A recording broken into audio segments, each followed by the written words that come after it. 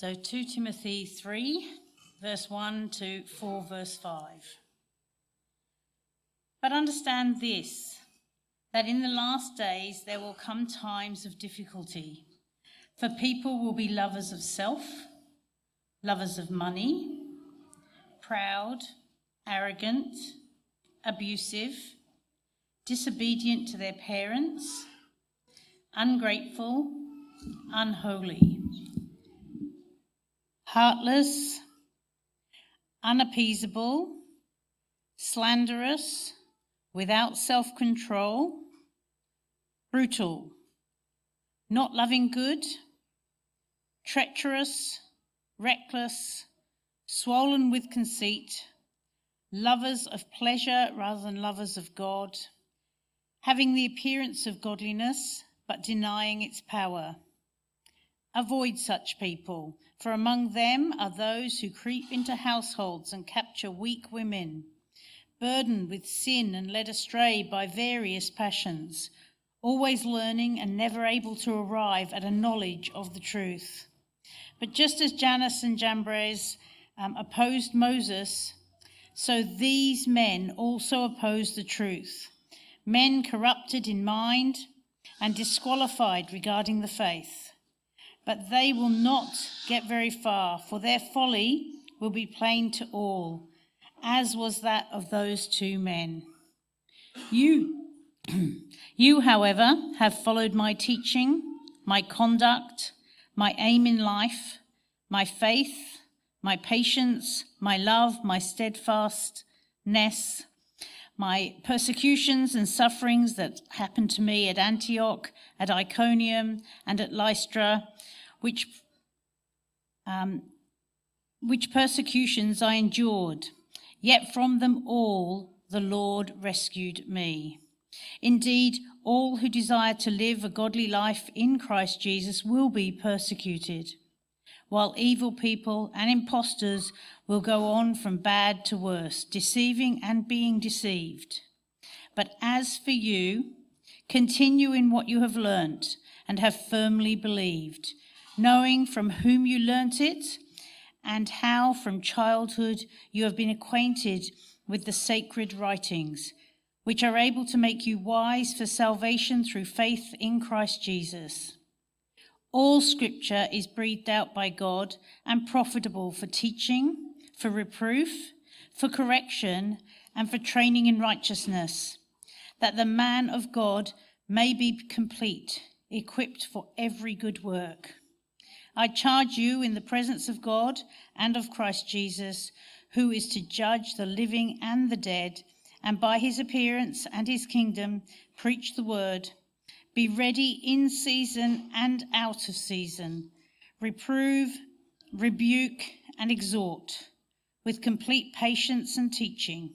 For the time is coming when people will not endure sound teaching, but having itching ears, they will accumulate for themselves teachers to suit their own passions, and will turn away from listening to the truth and wander off into myths.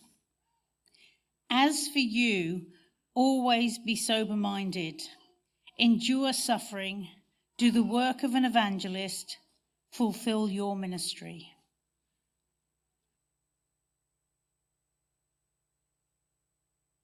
Well, good morning, everyone. For those who are visiting, I'm one of the pastors here. My name's David. David the Older. David the Ordinary. Yeah. So you and I live in a huge world. It's a fragile world. And I think oftentimes it's just a scary world. We live in this huge, fragile, scary world alongside almost 8 billion other people. And our world is dwarfed, our planet Earth that we live on here is dwarfed in our solar system, which in turn is dwarfed in our galaxy, the Milky Way, which in turn is immeasurably dwarfed by the universe. We are so small in our universe. And that begs the question that is in everybody's mind at some point in their life is, yes, we're small, but are we insignificant? That huge question of meaning and purpose explains in part why every one of us has what I'm calling this morning a voice in our head, a life voice, words that are speaking into us all the time, a life script, perhaps you might call it.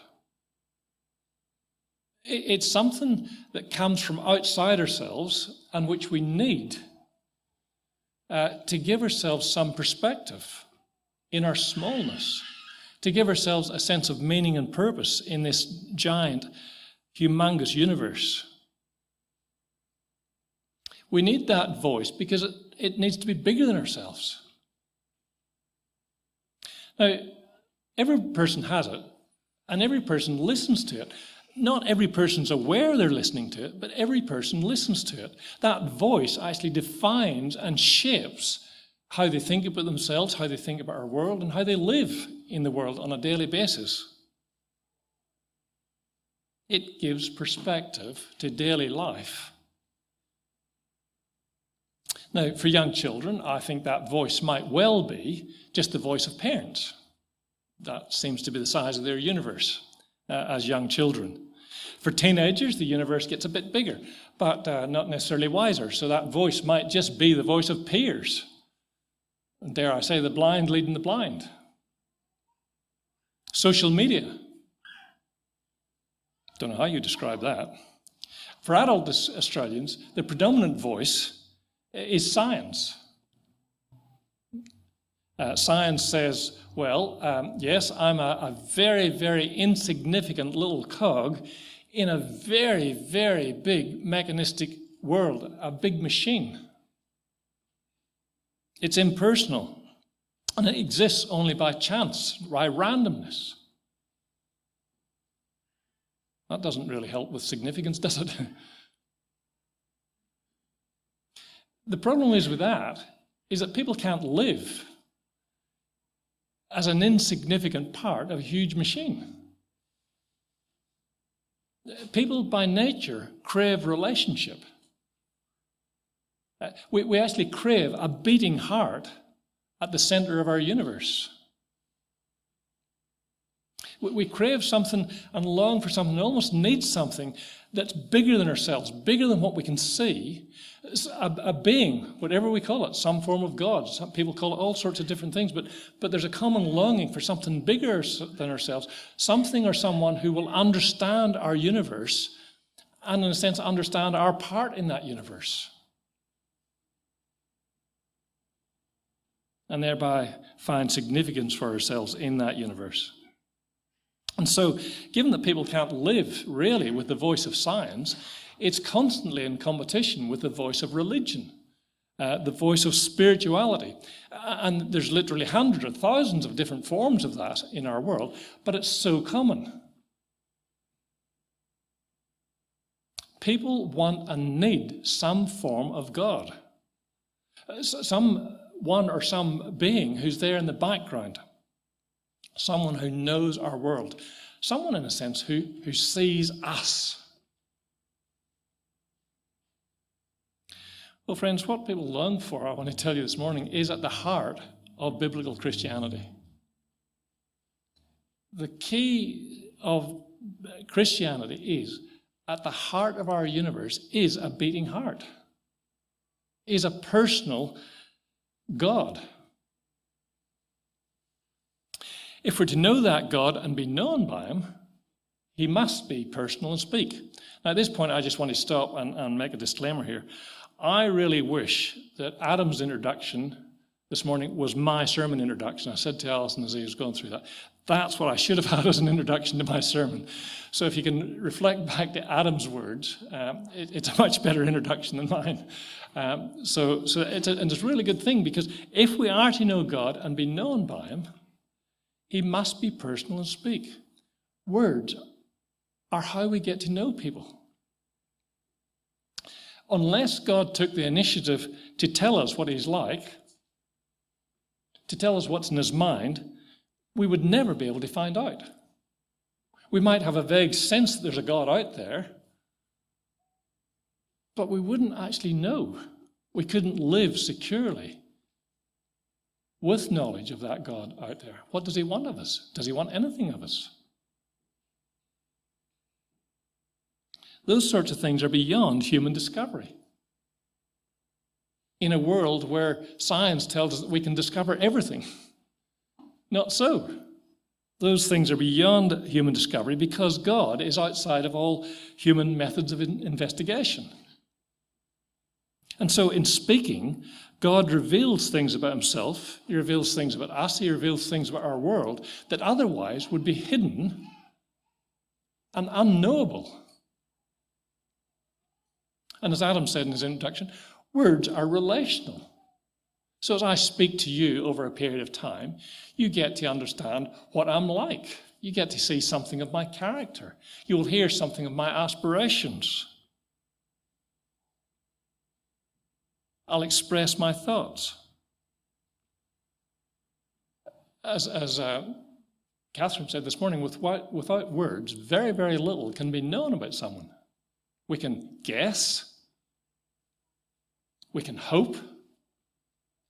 But unless we have words, very little may be known with certainty about another person, in this case, God. And there's a verse in Isaiah 55. I'm just going to turn to it now. You can listen or find it if you're quick at finding these things. Isaiah 55, verse 8. God tells us this through the words of Isaiah.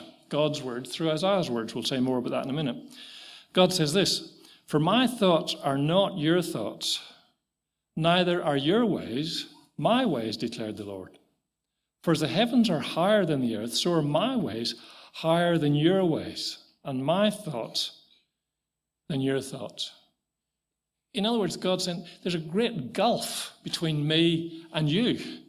You couldn't span that gulf in your own resources.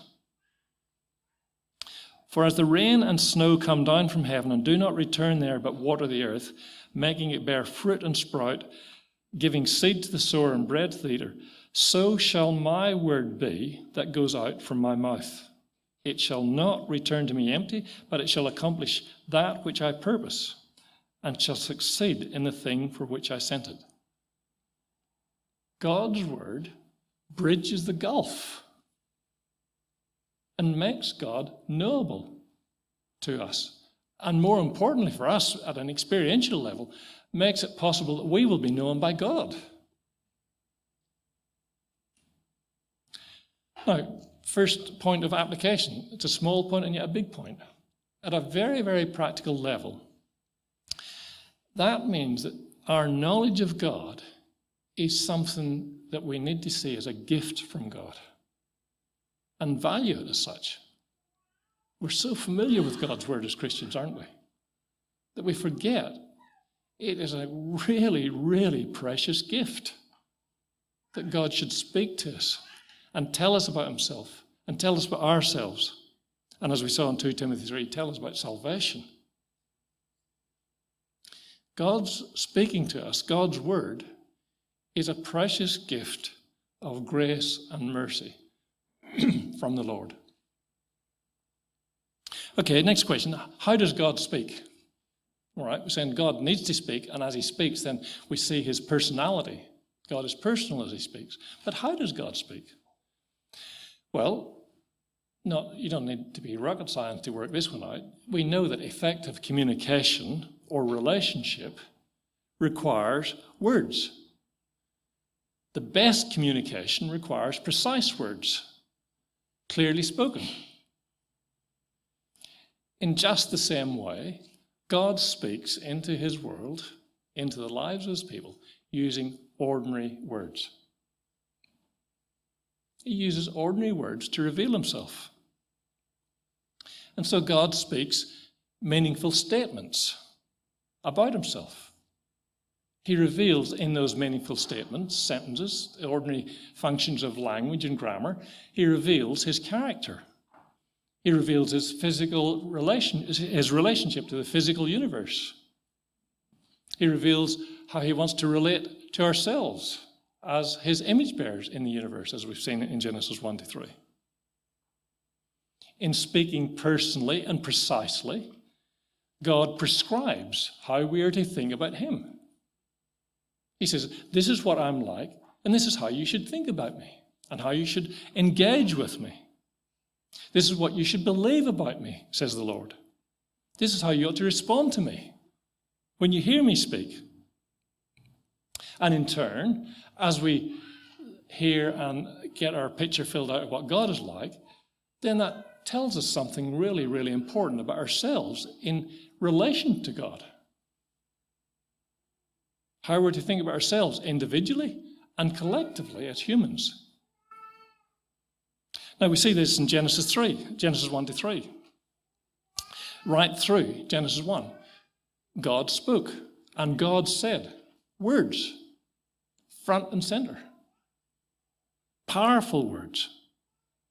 God's word spoke our universe into existence in all its diversity, in all its differentiated parts, and its single whole. God's word. Spoken. And as he speaks, and we see that in Genesis 1, 2, and 3, his words and the actions that come hot on the heels of his words always achieve what he says. His words and the resultant actions reveal perfectly his character and his purpose. And God said, and it happened, and God's conclusion, it was good. It was exactly as God said it would be and deemed it would be. And in Genesis 1, 2, and 3, we see what God's words speak of God. So it speaks, first of all, of his existence. God exists. He has to exist to be personal and speaking. And he existed before, in the beginning. In the beginning, Genesis 1, but before the beginning, God existed in Trinity. Father, Son, and Spirit. God's word tells us about God's creative power. Tells us about his goodness. Tells us about his personal glory reflected in his image bearers. It tells us about his desire to relate to his image bearers, loving and providing for them in abundance. It tells us about his holiness and majesty in Genesis 2, commanding his image bearers to live under his rule. And then in Genesis 3, calling his image bearers to account when they refused to live under his rule. And then in the end of Genesis 3, it speaks of his steadfast love and commitment to his people and his world, even in the midst of and in the light of their rejection and rebellion. Huge amount we learn about God's character and God's purpose in those first 3 chapters of our Bible. So God speaks using ordinary words, and those words are recorded and preserved in what we call the Bible. So it's very appropriate to say that the Bible is God's words in men's words. So ask the question, well, how do we know what God's words were in the very beginning of our world? Adam and Eve were the only ones there. Maybe they didn't even hear those words, and God said. So how do we know what God said? Answer, because we have the Bible. The Bible, by its own definition, is the written record of what God has said in relation to his world. And that brings us to 2 Timothy 3:16. Scripture is God-breathed. The word for breathed there is the same word that's used in other places, and in Genesis 1:1 for that matter, for the Holy Spirit.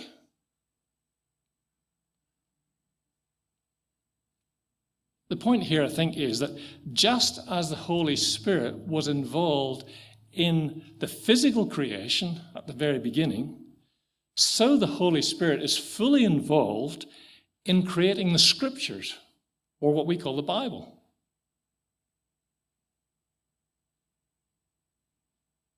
And we're told, I don't have time to track through it all, you can research this for yourselves.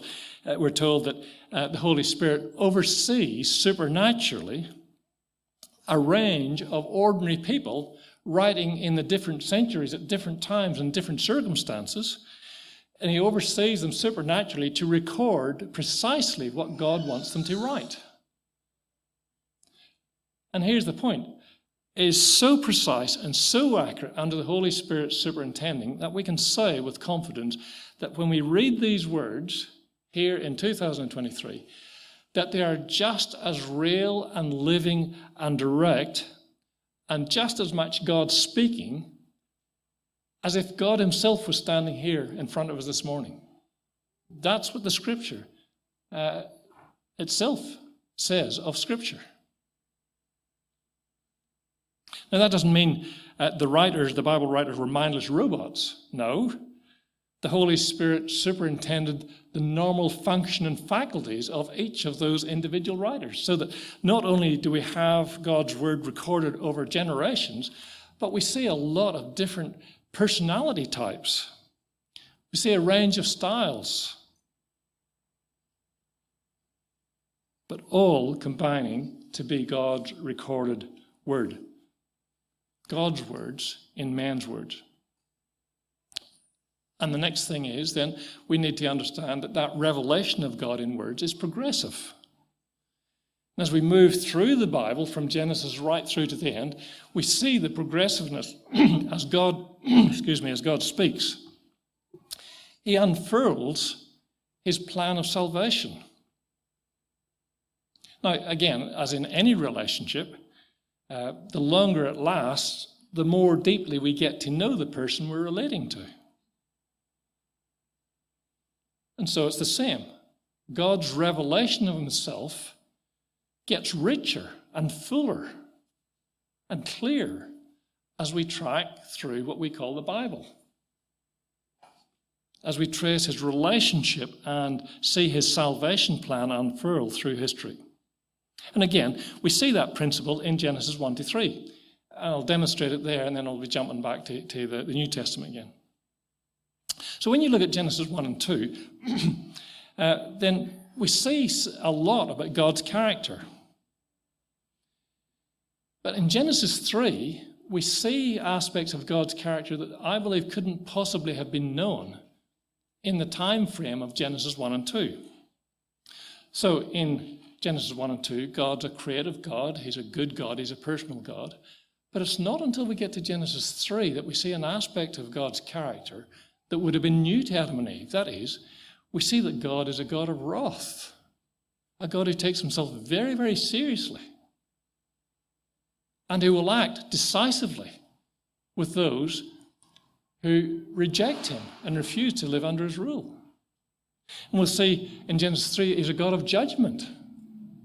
There are consequences for stepping out from under the authority of this good, creative God that we meet in Genesis 1 and 2. And in the end of Genesis 3, we also see that this is a God of grace and mercy and compassion. You see, it's progressive revelation. 3 chapters in, and we're already starting to build a much richer picture of God's character and God's purposes. And progressive revelation continues throughout the Old Testament as God speaks to his people in covenant relationship with them. Each book of the Bible, each generation, each circumstance, each event, we get another little bit of the picture until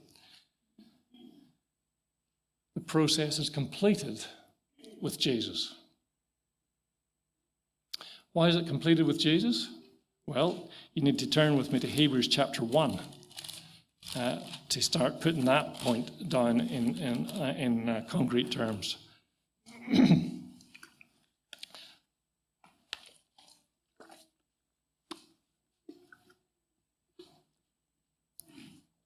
So the writer to Hebrews says this in Hebrews chapter 1.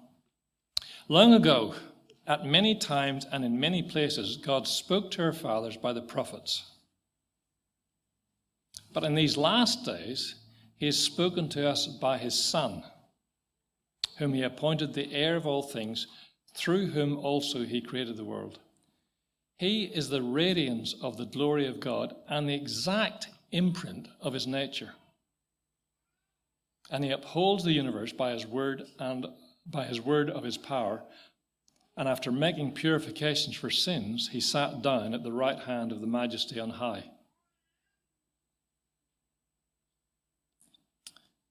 Progressive revelation, we get an increasingly clear picture of God and his purposes in salvation until we get to Jesus. And when we get to Jesus, we've got the final piece of the puzzle. The one piece of the puzzle, in a sense, makes sense of all the other pieces that come before it. If you want to know what God says, look at Jesus. He's the exact imprint. If you want to see the creative power of God, look at Jesus. He's the radiance of God's glory. Do you want to know what God is like? Look at Jesus. He's been with Jesus since before the creation of the world. He's been with God since before the creation of the world. He is God before the creation of the world. God has spoken most plainly. God has spoken lots throughout the Old Testament, but he's spoken most plainly and finally in Jesus. In other words, God has nothing more to say in terms of his salvation plan. It is fully embodied and fulfilled in Jesus. We see the same thing in John chapter 1, verse 1 to 18, where that famous passage of the Word becomes flesh. And again, I don't have time to read it all, but the highlight of that introduction is that the Word, you can't get any more personal than that, than saying the Word actually becomes flesh. God's creative, saving Word actually becomes flesh in the person of Jesus and dwells among us. Why? That we might have new life. Now, again, just to pause on the way through here and just score a point by way of something to think about application-wise. What that means, I believe, and I think we've lost that in so many places in the Christian church, what it means is that all religious experience, all religious authority must be evaluated against the words of Jesus. If he is the fulfillment of God's word, the final God's word, then whatever Jesus says has to be the measure of what God's will and purpose in our world is and in the church.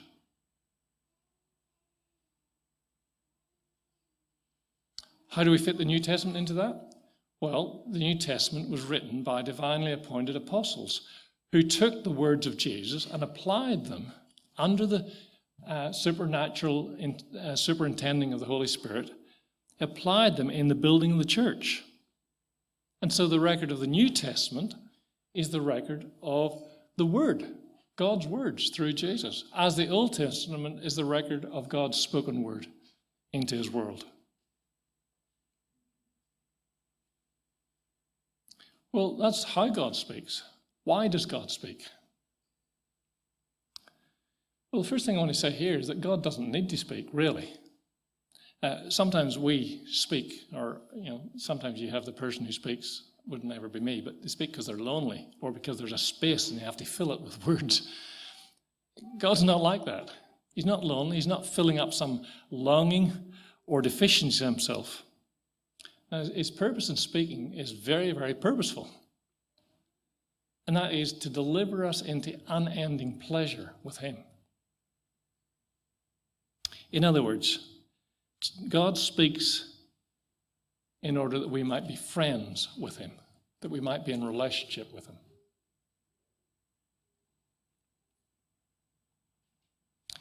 Again, we've seen in the past few weeks, Genesis 1 to 3, that we learn that people were created, people are made to know God.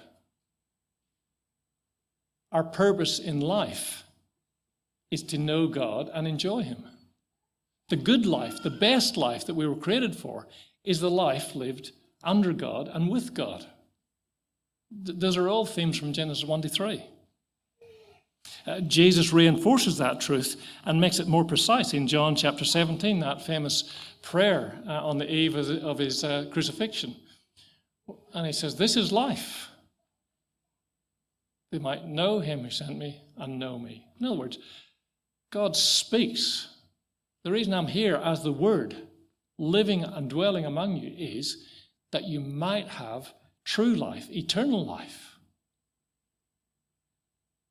That you might be in relationship with God forever. Friends, why does God speak? Well, ultimately, he speaks that we might receive salvation and fellowship with him forever. Now again, see the potential disconnect there. That means, again, if God hadn't spoken, there wouldn't be salvation, there wouldn't be fellowship.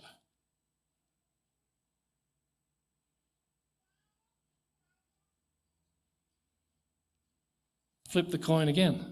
That means we're made as rational beings, and we are rational beings. Well, at least some of the time. We're supposed to be rational beings. We're able to think. We're able to act on our environment.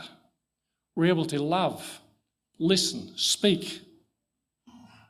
Why do we do all those things? Ultimately, for us as people, we do all those things because they're elements of creating relationship and building relationship. They're elements of affection and commitment. And God has made us as we are, his image bearers, that we might be able to engage in meaningful, reciprocal relationship with him.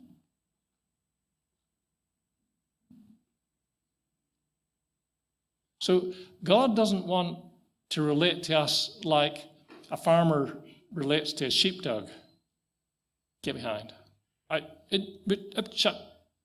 No, he wants to relate to us more like the picture of a husband and wife, a father and son, or two besties, or whatever picture is. It's that picture of intimacy, a picture of affection, reciprocal nature.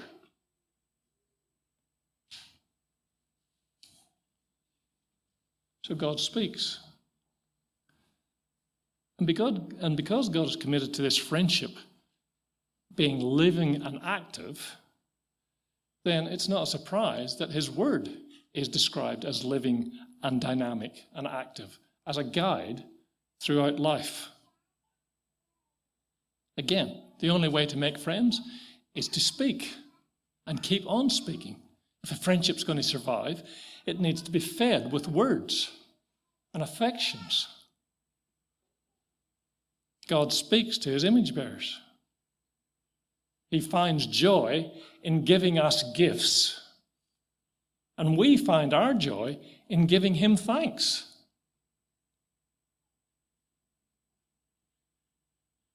Again, back in 2 Timothy chapter 3, verse 16 again. God's greatest gift is new life in Christ. And his word, we're told there, and notice the tense, his word, though written in the past, present tense, is able.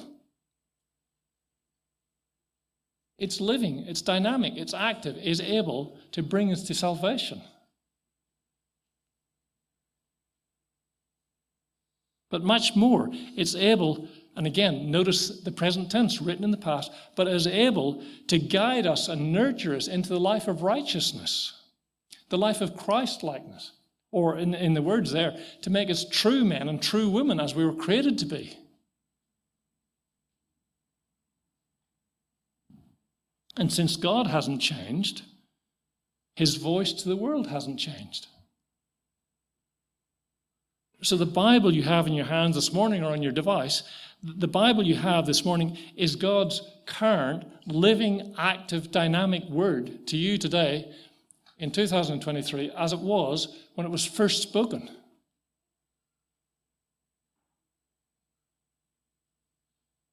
The Bible is God's complete message to his world.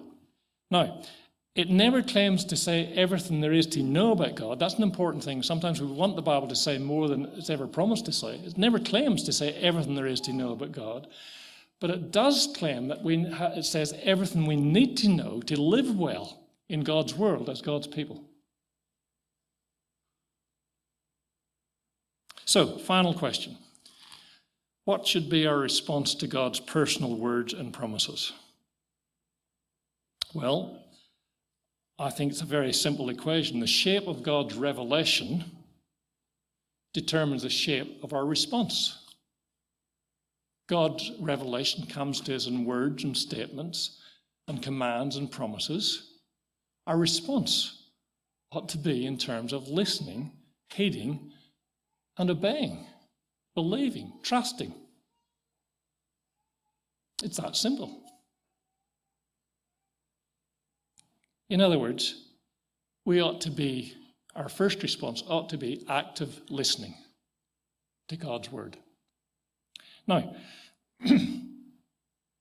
the danger of not listening is so real for us and so dangerous. Genesis 3, the very first instance of God's people when they stopped listening to God. Choosing not to hear God's word, choosing not to heed God's word. And Genesis 3 describes that as an act of arrogant rebellion. How significant was it? Well, it was whole of life changing. It was generationally changing. It was a catastrophe. One simple act of stopping listening to God's word, and here's the consequences. But it wasn't just that simple act of stopping listening to God's word, because as they stopped listening to God's voice, God's words, then they actually started listening to their own voice, their own words. Well, I'm not going to be limited by God's command. I'm very capable of deciding what's good and bad. I don't need God to do that for me. They listened to Satan's lies. Well, come on, it's not that big a deal. So it's not just that we stop listening to God and then there's a vacuum. As we stop listening to God's word, then we start listening to other words, the voices that come to us from our society, from our culture. After they sinned, we see the same thing happen again. They were hiding from God's word. They didn't want to engage with God's word.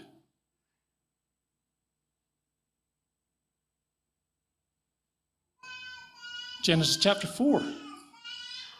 Cain kills Abel. Now, how can we pitch that? Well, I'm going to pitch it in these terms. Why did Cain kill Abel? Well, I think Cain killed Abel to silence the voice of righteousness that Abel had expressed to Cain, which exposed Cain's shabby attitude to the Lord. And so we have the voice of self-protection in Cain's mind, the voice of self-defense, showing itself to be so ruthless that it would try and silence the voice of righteousness, rather than repent and say sorry to God. It's dangerous to stop listening to God's voice. Hebrews chapter 3, I'll just reference it, I don't have time to even go to it. Hebrews chapter 3 notes how God's people spent 40 years in the wilderness. Now, there's many reasons why they spent 40 years in the wilderness. What was the summary in Hebrews chapter 3? They stopped listening to God's voice and paid the consequences for it. What were they listening to instead of God's voice? Well, they were listening to a romanticized version of their life in Egypt. Oh, at least we had onions to eat back there. It was a crazy voice, but they were listening to that rather than listening to God's voice.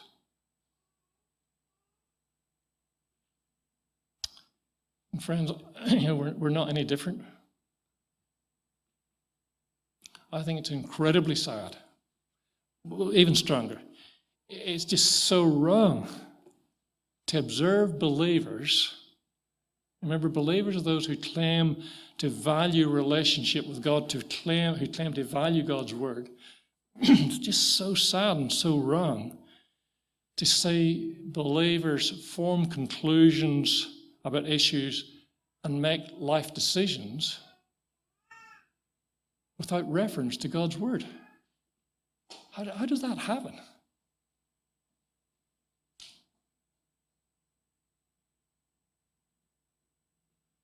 We're actually under increasing pressure to shut down God's voice, God's words in our mind, and go with the voice of popular belief. Haven't been able to turn on the TV to watch the news for the last 2 weeks, all against gay pride, gay Mardi Gras. The voice of popular pressure, popular belief.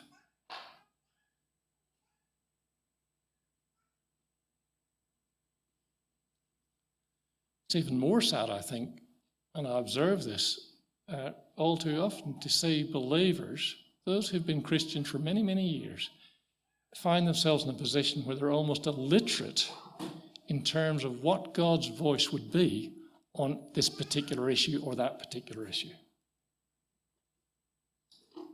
How does that be?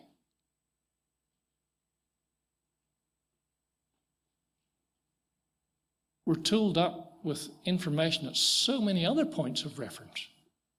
Why aren't we so tooled up when it comes to God's word?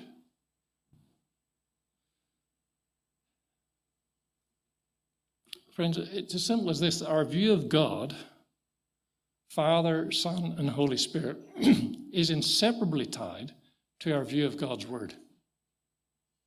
It just goes together. Careless in respect to God's word, careless in respect to God.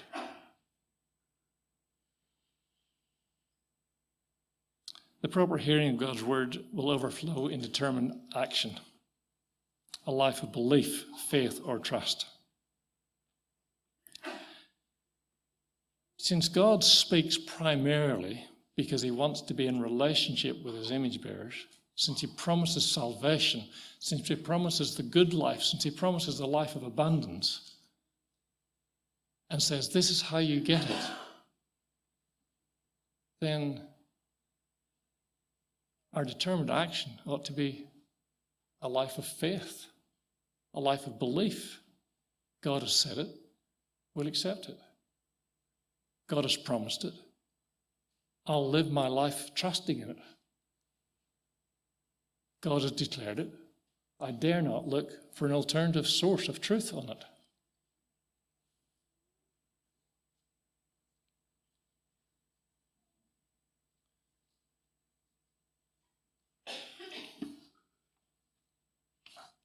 So I'm just going to finish by asking a question. Whose voice has captured your head, your mind, your heart?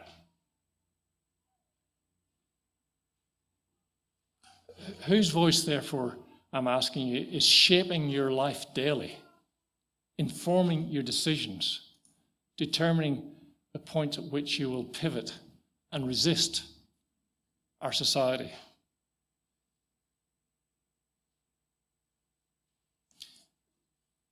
I'm seeing it increasingly in evangelical circles even, that churches are trying to use something other than God's word to build churches, to build communities of Christ's people, to build maturity.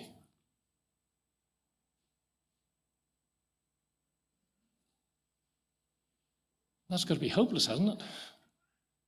At the very least, incongruous that we who say we delight in the Lord would be listening to some other voice to grow ourselves into maturity. Doesn't make sense. And yet I think all too often it's true. So we need to be asking ourselves individually, and we need to ask it analytically of our whole church family here. Are we listening to God's voice? Are we heeding God's voice? Are we determined to act in the light of God's voice at every point in how we relate to one another, in how we deal with difficulties with one another, in what we teach people as the hope and certainties of life looking forward into the future?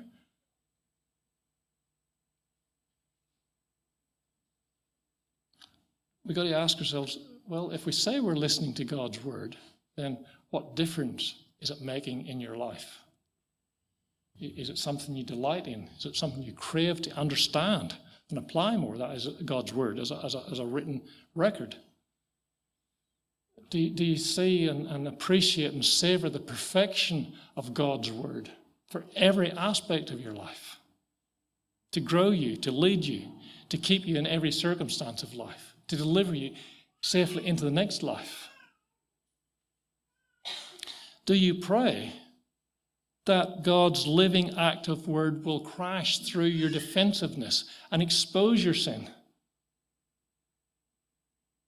Or are you still wanting to hide from God's word in those key areas of sin that you find yourself loving all too much? That's what I know. I do that myself, so I'm not asking you something I haven't asked myself. It's shameful. We need to ask the Lord to crash through our defensiveness, to expose our sin, so that we might repent and become all the more appreciative of the grace we have in Christ. The only option I can think is that God's voice is just annoying white noise in the background while you're busy trying to listen to another voice. It's sometimes infuriating in a shopping centre or a party or something where there's too many competing voices.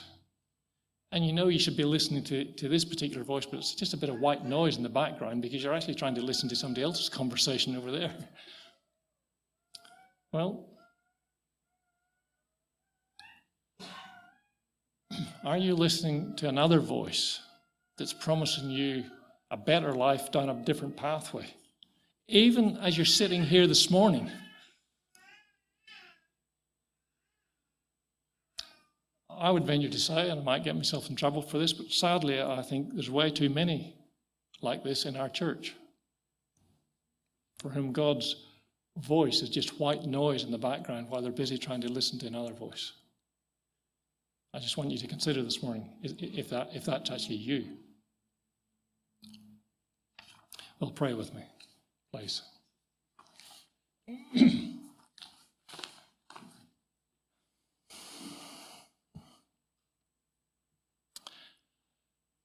Lord, we thank you that you've chosen to speak to us, that you revealed yourself to be a personal God who loves to be in relationship with us, who wants to be in relationship with us, who's actually defined relationship and provided everything needed for that relationship to be loving and secure and affectionate and forever. Lord, forgive us for not listening to you, for not heeding you, for not being determined in our actions of faith and trust and belief in response. And more specifically, Lord, forgive us when we silence your voice and listen to other voices, whether it's the voice of society or the voice of temptation or the voice of self-indulgence. Forgive us, we pray, Lord, and make us delight in your word once again. In Jesus' name I pray. Amen.